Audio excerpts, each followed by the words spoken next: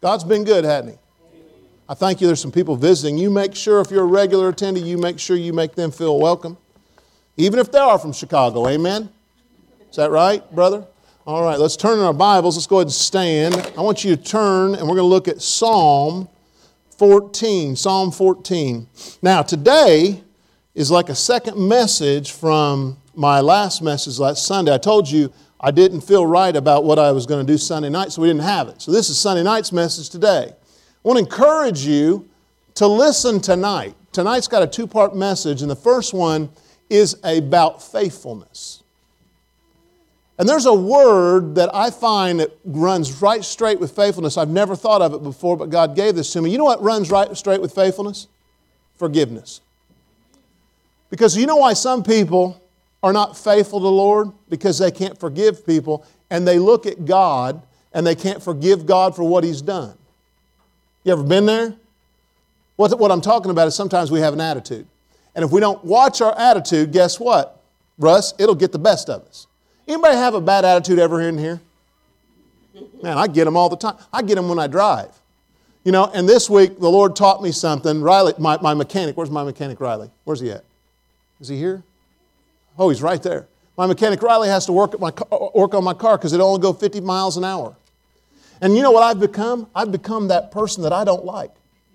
I'm the guy going up the hill 50 miles an hour and people are honking and waving at you and doing things to you and stuff. So he's going to fix that this week, aren't you, Riley? No pressure, okay? But that's what we're doing. You know, sometimes we get upset real easy. And let's look at this verse, and I want you to see this. The Bible says, if you can put this up here, remove not. We're having a lot of things removed, aren't we? And my question to you is this. What are we to do with this stuff?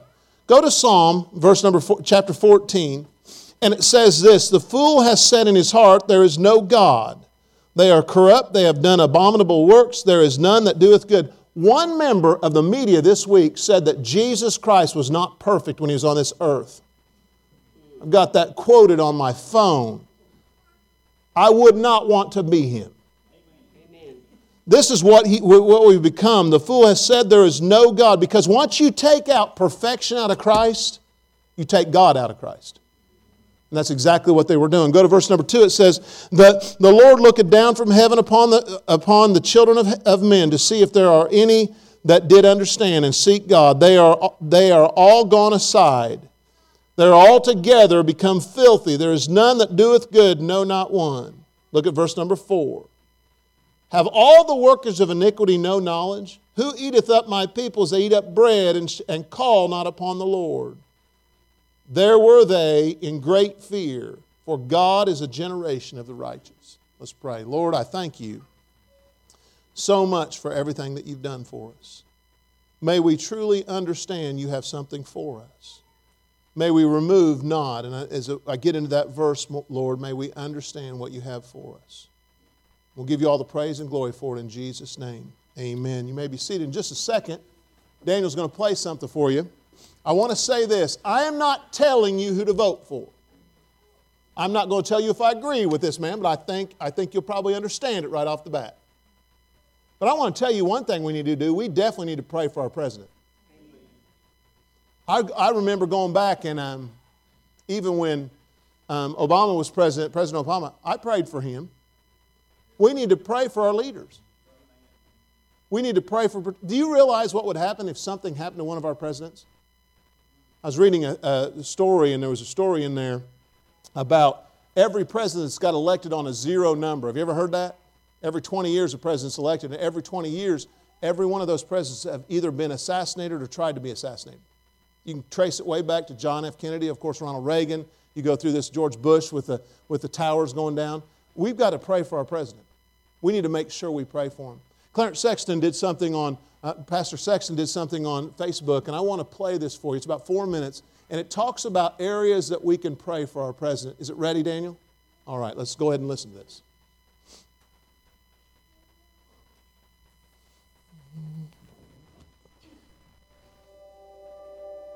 America has a tremendous heritage.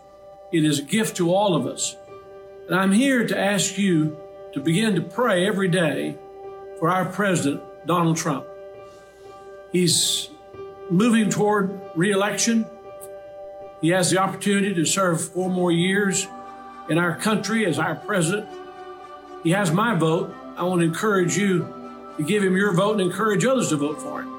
But more importantly, I want us to pray for him. I want us to pray that God will use him in a very special way. I want us to pray for the spiritual awakening and revival that we need in America. All of us know that we're in a crisis right now, all of us. And it is a crisis that threatens to tear our country apart. We need leadership, and I think our president can provide this leadership. But we need more than that. We need a real revival, a spiritual revival in this country. And our president knows about revival. His mother grew up off the coast of Scotland and Hebrides Islands. And she came to America, Marion McLeod, found a husband, started a family. But she grew up as a child in a place where people pleaded with God for revival. And revival came to the Hebrides, and it spread through the whole world. Our president knows about the history of that revival. And I want you to ask God to send revival to this country. It ought to begin in your life and my life as we pray. How shall we pray for our president? We should pray that God gives him wisdom. The Bible teaches us that the Lord gave wisdom to Solomon, the king of Israel, and God can give wisdom to our president. I want you to pray that God would use our president in such a way that he would have the strength that he needs day by day. The Bible says, as thy days, so shall thy strength be. And he needs daily strength for the daily task he faced. And then may God give him that strength. Pray for his strength. And then I want you to pray for his counselors. That there'll be wise men and women who are by his side, who give him wise counsel, help him as he governs and leads our nation. And then let's pray for his family. His family, we're praying, will be safe, stay healthy, that God will watch over them. The president loves his family, and his family loves him. And I'm so thankful that we have this opportunity to pray for his family. And then I want us to pray that God will give him courage. He speaks with courage and great boldness, and I'm very thankful for this. And the real kind of courage that we need is the courage that comes from our faith in God, knowing that God is with us, and God is going to bless and guide us. Stand with us and help us as we stand with him. And so we're praying for the president and for his courage, that God will continue to give him the courage we need in these perilous times to lead our country. There's no nation on the face of the earth greater than our America. And I hope your heart is full of love and devotion, gratitude to God for our country. And there are opportunities for us to do our best, to give our best. And we're praying for our president that he will give his best, that he will finish the assignment that God has given him in these next 4 years of his election. And I'm on his team. I want you on his team. Let's believe that God is doing a mighty work and the tide will turn in America. I want you to join with me and encourage others to be a part of this prayer team, praying for our President, Donald Trump. And may God bless you as you pray.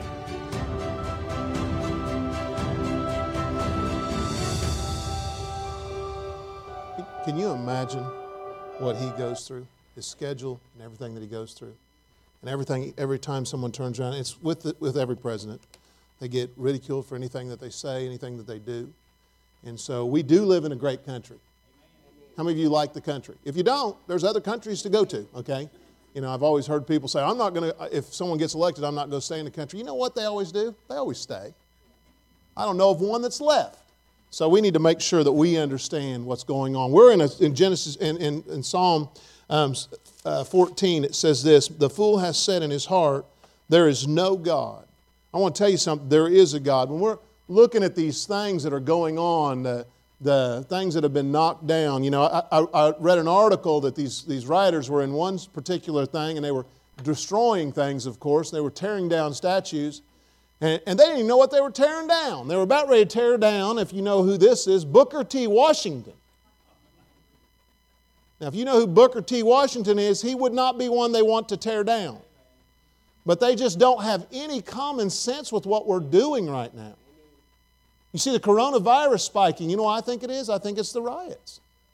These people, I don't know how they can say hundreds of people and thousands of people get together and it's not going to be passed. So, I look at it and I go, and I'm not trying to be politically incorrect here, but I'm telling you, we're living in some perilous days. And we can't do anything if we're not praying. God needs us to pray. He loves to hear our voice. And what are we to do? You look at this. The Bible says in Proverbs, I don't know if you ever read this verse. It says, remove not the ancient landmarks which thy fathers have set. What does that mean? Well, in biblical times, what would happen is if you owned property, you would put markers up on your property. Sort of like what you have here in this picture. Sometimes it was in the corner of the property, and they would put those there, and it would be a reminder of what they own. But then you have other landmarks that were put out. I think of Abraham. Abraham was a person that everywhere he went, what did he do? He built an altar. Read your story of Lot. He never built an altar. What happened to Lot? He had an uncle that he could have just said, hey Abraham, what do I need to do? But he never did that. We need to keep these landmarks. Proverbs 22, verse 18, verse number 28, it says, remove not the ancient landmarks. We're trying to remove everything. I don't want to be a hoarder, but I want to tell you something. Some of those statues mean something. You can say till you're blue in the face, Christopher Columbus was not a good person. I think he was. I think he endured a major time getting over here. You know how I got here? I was born here. I didn't have to get on a boat. And how many people are the pilgrims and all those that passed away even on the ride over here? Did we do everything right? No. But we still live in a great country. And we're getting in a spot where we're trying to remove everything and we don't even understand what we're doing. There is a reason why when Moses came down, the Ten Commandments were not on a piece of paper. They were embedded in stone. And yes, Moses broke the first one out of anger towards his own people. But you know what? Those stones were made so that they wouldn't be destroyed. The second one coming down that Moses made himself, which whenever you do something yourself, you'll keep it better than you will anything else. And those still are in existence. But as I look at this, I think, what are we going to do?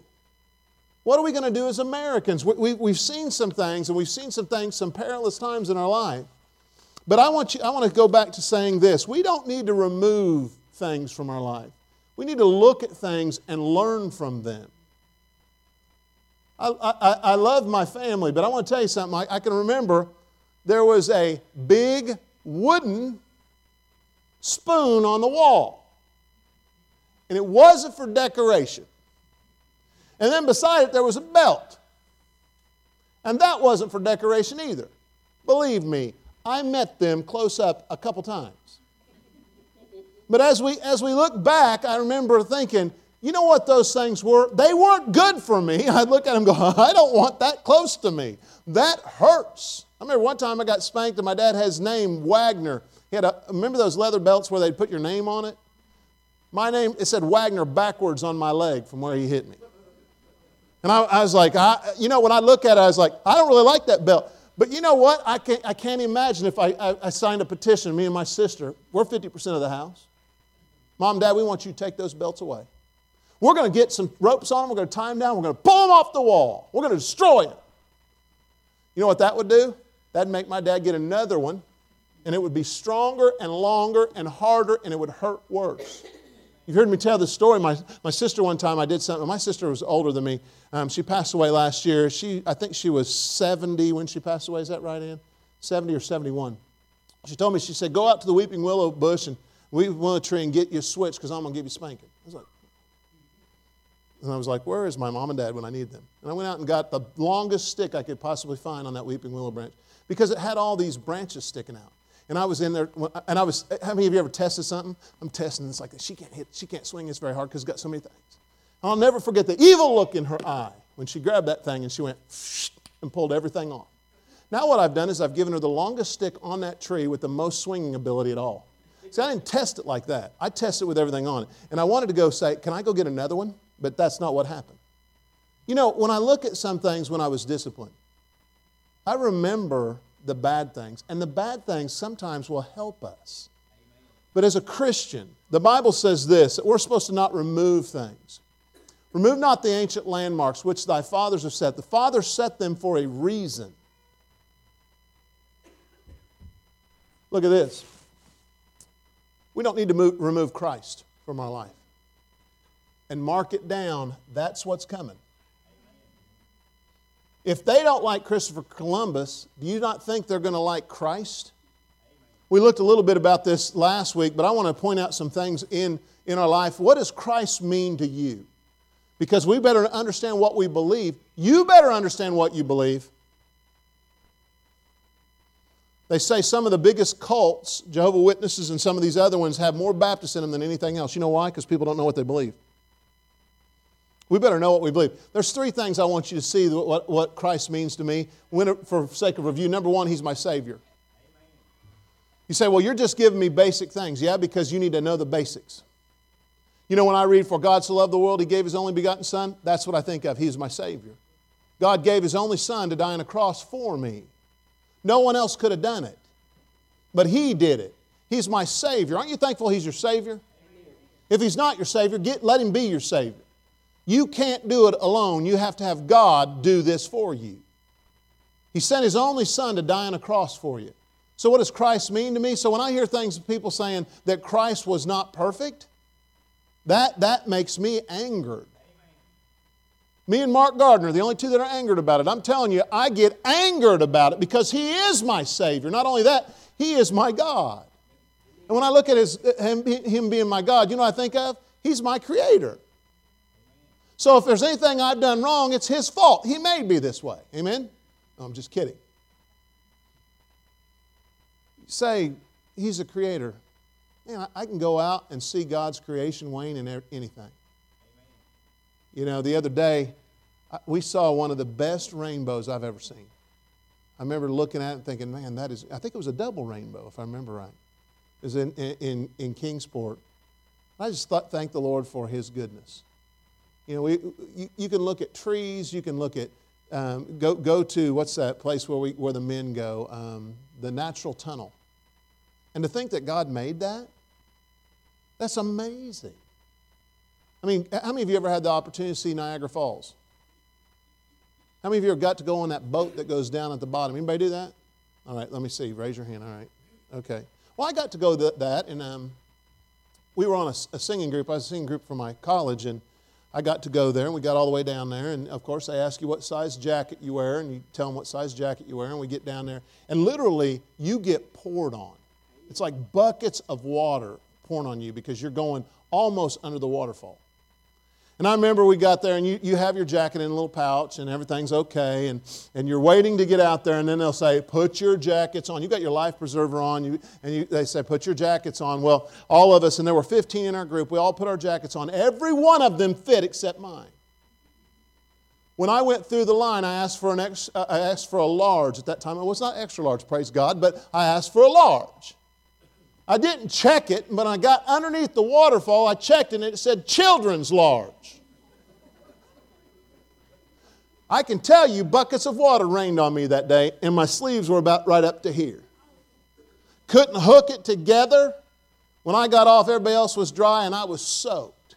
But you know, when I was under there, I was looking and amazed at the jacket they gave me, but I was looking at it, I was like, this is amazing that God made this. You know what's more amazing about that? Is that Niagara Falls in the winter freezes. You ever thought about that? What do they tell you to do? They tell you to leave your water running, dripping, so it won't freeze. You ever seen the water at Niagara Falls? It freezes. I guess that theory sometimes doesn't work. And I know they shut off the water and they do other things to Niagara Falls, but as you look at it, you're just amazed that God can make that.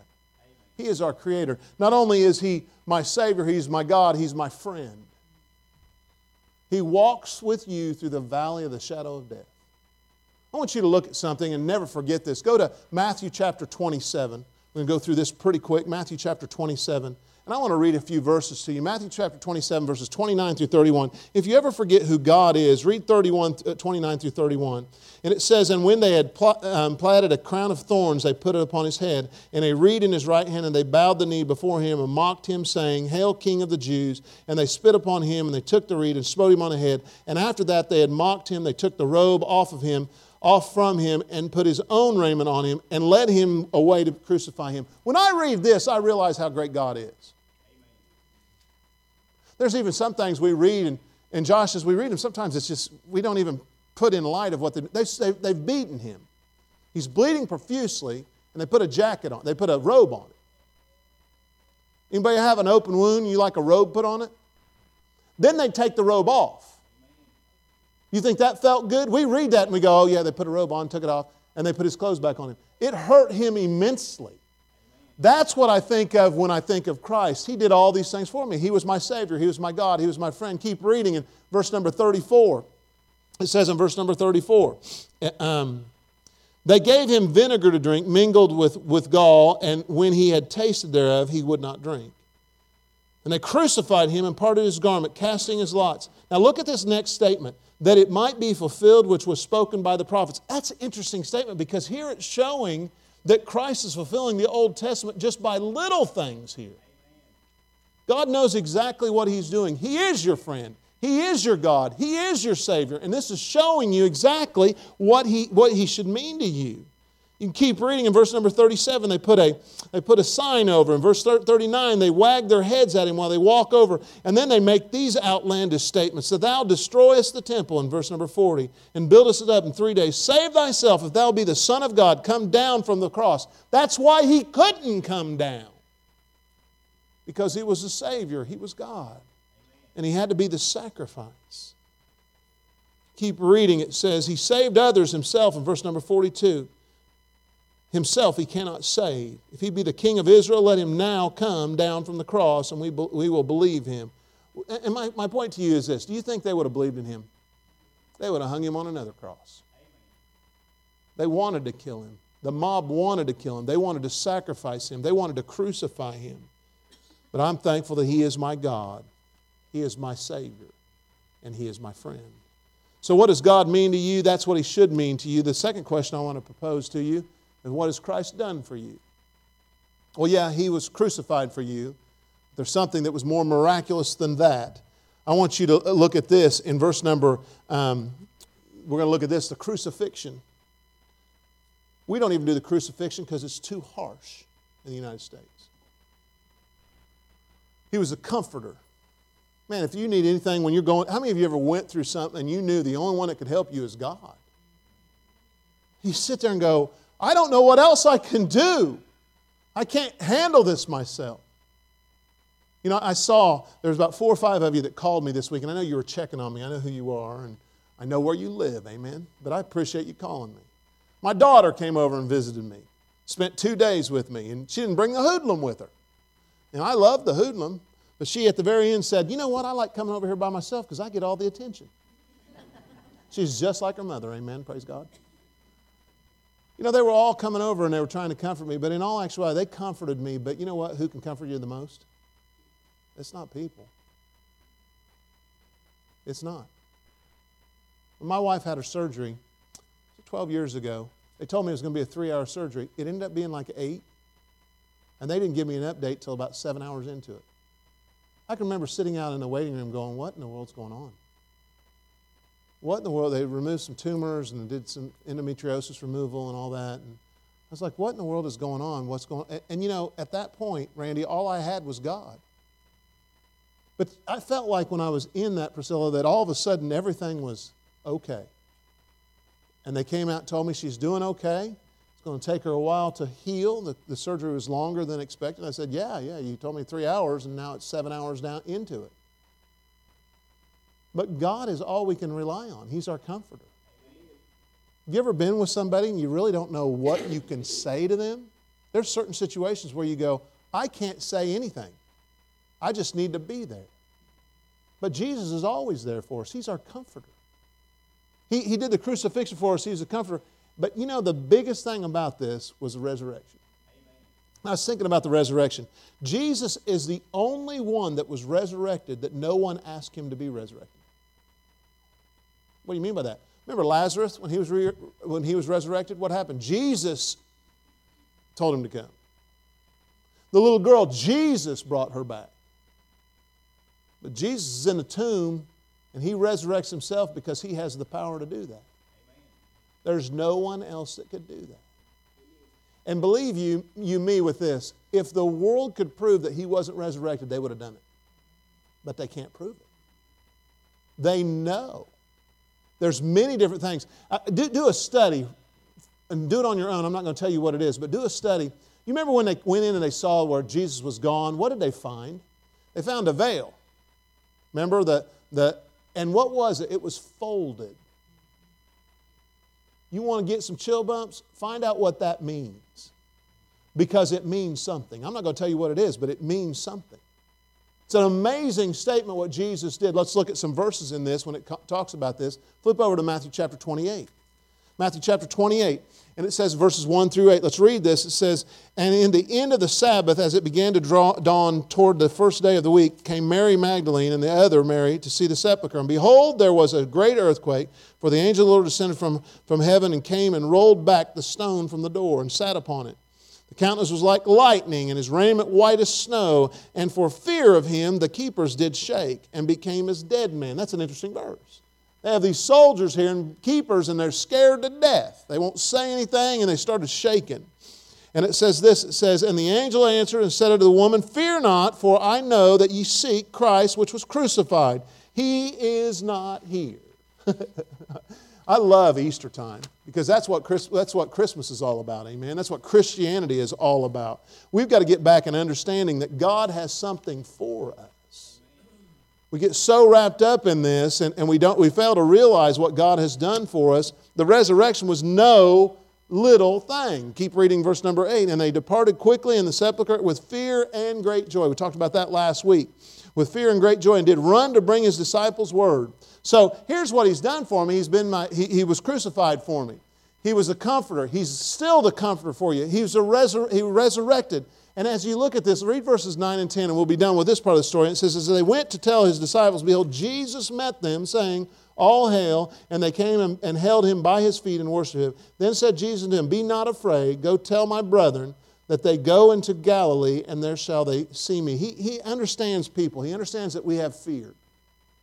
But he's our comforter. He understood they had fear. And they had no idea what was going on. Their whole world has been rocked. Jesus died on the cross. But they saw all the miracles. They saw the darkness. They saw the earthquake, the veil rent. They saw dead people. When Jesus died, dead people were walking through the streets. I don't understand it, but they were. The disciples knew all of it, but they didn't understand the power of it. And then all of a sudden, now they understand 3 days will I rebuild this temple. It wasn't a building, it was his body. We've got to get and understand that God has something for us. So, my question to you is this. It says, "Remove not the ancient landmarks." The lost world sees things different. Landmarks to us are different than what they are to them. We can't expect them to act like us. As I was reading some of these things, I was thinking of this. Ancient landmarks, remove not the ancient landmarks which the Father has set. Statues are crumbling, being tossed. Landmarks are here for guidance, for boundaries. In England, they toppled, and you heard me say this, they toppled Winston Churchill. I think they threw him in the water. What was the other option? Are they going to put Adolf Hitler up? Because he was the other option. You say, well, are you kind of upset about this? I am, because I love America. I love what we stand for. You read some Winston Churchill books, you'll find a very interesting man. He stood when no one else was standing. And you know what I like about him? If you were to look at him physically, you would never think he was that macho man that everybody just thinks he's a man's man. He didn't look that way, but I'm telling you what, he had some fortitude. And everybody was against him. And so now they're toppling these things. I don't know if you've ever heard of G. Vernon McGee. He's an evangelist and a preacher. He's since passed away. He died in 1988. But he wrote this. He's talking about the old landmarks. He said, "The old landmarks, the doctrine which was taught in the day of the Apostle Paul is no longer relevant. This is what people are saying, not him. We have learned so much that we don't need the doctrine of the absolute inspiration of the Scriptures. We can do away with that. That's what our people are saying. And we can do away with the doctrine of the deity of Christ. They have distinguished doctrines of the Christian faith have been pretty well washed out by the great many of the old denominations on the basis that we must come up to date. That's what he said. That's what the world thinks. Now this is what he wrote. Now I want to say this. Instead of moving forward and removing the landmarks, we need to start moving backwards to get back to many of the ancient landmarks set in front of us. What's the United States done? They've taken the Ten Commandments and thrown them out the window. If you were to ask people, can you quote the Ten Commandments? My dad's generation, they could quote them. Do you think the kids now can quote them? I was watching a video, I think it was Kirk Cameron did a video on this, and they interviewed some people, and they asked them what the Ten Commandments are, and these were people in ministry, and they couldn't answer. Well, I think love people like you should love yourself. And it's like, nah, that's not the commandments. That's not the Ten Commandments in Exodus. People in ministry didn't know. We have failed to realize how far we've went. We've already removed some ancient landmarks. Those Ten Commandments are good to live by. They're great to live by. You think it's a good commandment that you shouldn't steal? Tell the looters that. Thou shalt not kill. Tell the looters that. They have thrown everything out the window. They've thrown some ancient landmarks out the window. You say, well, Pastor Wagner, what can we do? Well, number one, we can point people back to Christ. He is our Savior. He is our God. And He is our friend. And what has He done for me? He's crucified for me. He was my comforter. He helps me in time of need. And He's my resurrection. See, the world will not see what we see, and I'll point this out so you understand real quick. If you were to ask the world, and let's just pick out something, the Grand Canyon. If you were to pick out the Grand Canyon and say, what does the Grand Canyon mean? You know what they would say? It means billions of years we evolved into something. Would they not say that?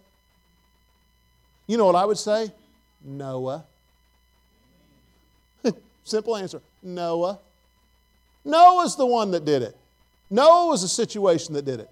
And then you have, if you said creation, they would say evolution. And last but not least, the cross. If they were to look at the cross, we said this last week. Remember what they said about the cross? The cross to them symbolizes death. They see it in cemeteries. They see it on the road. It always symbolizes death. You know what the cross does? The cross to me symbolizes life. When I go to my mom's, the casket at my mom's where she's buried, there's a cross on it. You know what that means? She's alive.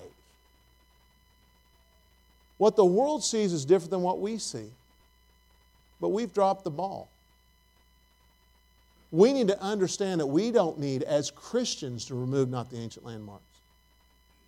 And we've already removed some of them. We've removed some of the great songs that people wrote. Oh, we don't need Amazing Grace anymore. There's other songs that mean more. No, Amazing Grace means a lot. Count your many blessings. He keeps me singing. All these other things. We sometimes don't realize what we've done. We've removed ancient landmarks that God never intended for us to move. So what are you going to do about it? You know what you need to do? You need to remember who God is. What does Christ mean to you? He's my Savior. He's my God and my friend. What has He done for me? He was crucified for you. He's your comforter. And guess what? He was not only crucified, He rose again for you. Aren't you thankful that God rose again? Don't remove things that mean things. God truly has been good to us. To this day, and I'll end it with this, to this day there are people that want to come to the United States on a daily basis. People are leaving their country to a country that is destroying its own self. If you want to really know what it's all about, I listen to talk radio sometimes, and sometimes I shouldn't because it just aggravates me. But there was a Venezuelan woman that called in one of the talk shows. And she said, I came here legally, I got my citizenship, And now I'm an American citizen. And now I see America doing what Venezuela's doing. Straight down to small things. She said, that's not why I came here. I want to tell you something. We serve a great God. And we need to stand up for what's right. We don't need to tear everything down. We need to understand the Ten Commandments are still valid to this day. Well, it's Old Testament. Can you not get something from the Old Testament? Aren't you thankful for the Old Testament? Because when Jesus came back, He fulfilled the Old Testament. And you know what I'm thankful for? I'm thankful for the day of grace, the day that we live in. God's grace is sufficient, with every head bowed and every eye closed. I want to say this to you. I'm not talking about America all the time, but I'm burdened for this. I'm burdened for praying for our president, praying for our senators, praying for our congressmen. They need our prayers. We need to make some right decisions. And as Americans, you know what we need to do? We need to remove not the ancient landmarks which thy fathers have set. Oh, I wish Solomon would have listened to what his father David would have said. Oh, I wish Rehoboam would have listened to what his grandfather David would have said. But sometimes we don't learn from history. We want to just tear down and start over. Not all things that are new are good. Sometimes it's better to have some old things in your life. Old songs, old Bible. It's exactly what we need to stand for. Lord, I thank you for these people. May we look at the Solomon as he wrote, remove not the ancient landmarks, which thy fathers have set. Lord, may we get back to understanding that you have something for us. May we get back to understanding that we need to stand when no one else will stand. We ought to speak as we should speak. Or we need to stand in the trenches and stand up for you. And I know when I preach this, there could be many different things that means. But Lord, let me be a fighter. Let me understand that you're worth fighting for. Thank you for dying on a cross for me. May I, as the song said, embrace that cross. I thank you, Lord, for the things that you've done for me. I thank you for the situations you've put us in. May we learn from your word. May we learn from things that are going on. May we learn from our past. May we not remove everything from our past because it won't make our future any better. May we be a church that uplifts you and understands that you are my God, my Savior, my friend. And that you were crucified and you're my comforter. And thank God for your resurrection. Lord, thank you for what you mean to me and thank you for what you've done for me. May we truly understand how great you are and how small we are. In Jesus' name, with heads bowed and eyes closed, if you could stand for us. I'm not going to have an altar call unless you want to come up and pray, but I'm telling you right now, no one looking around, how many of you would say that the United States needs prayer? How many of you think that Governor Lee needs prayer? How about our first responders, our teachers, all these different aspects? They need our prayers. We don't need to remove everything to make everything great. Sometimes it's good to remember. Christ is about life. He's about eternal life. You just spend some time. If you don't know Christ as your personal Savior today and you're in here, come see me. Talk to me. I would love to show you what it means to be a Christian. But if you are a Christian here, when you're looking at the world and you're looking at things around you, and I'm not trying to be negative about all this, but you know what? We definitely need to pray about it. So he's going to play in just a second. He's going to play 2 verses.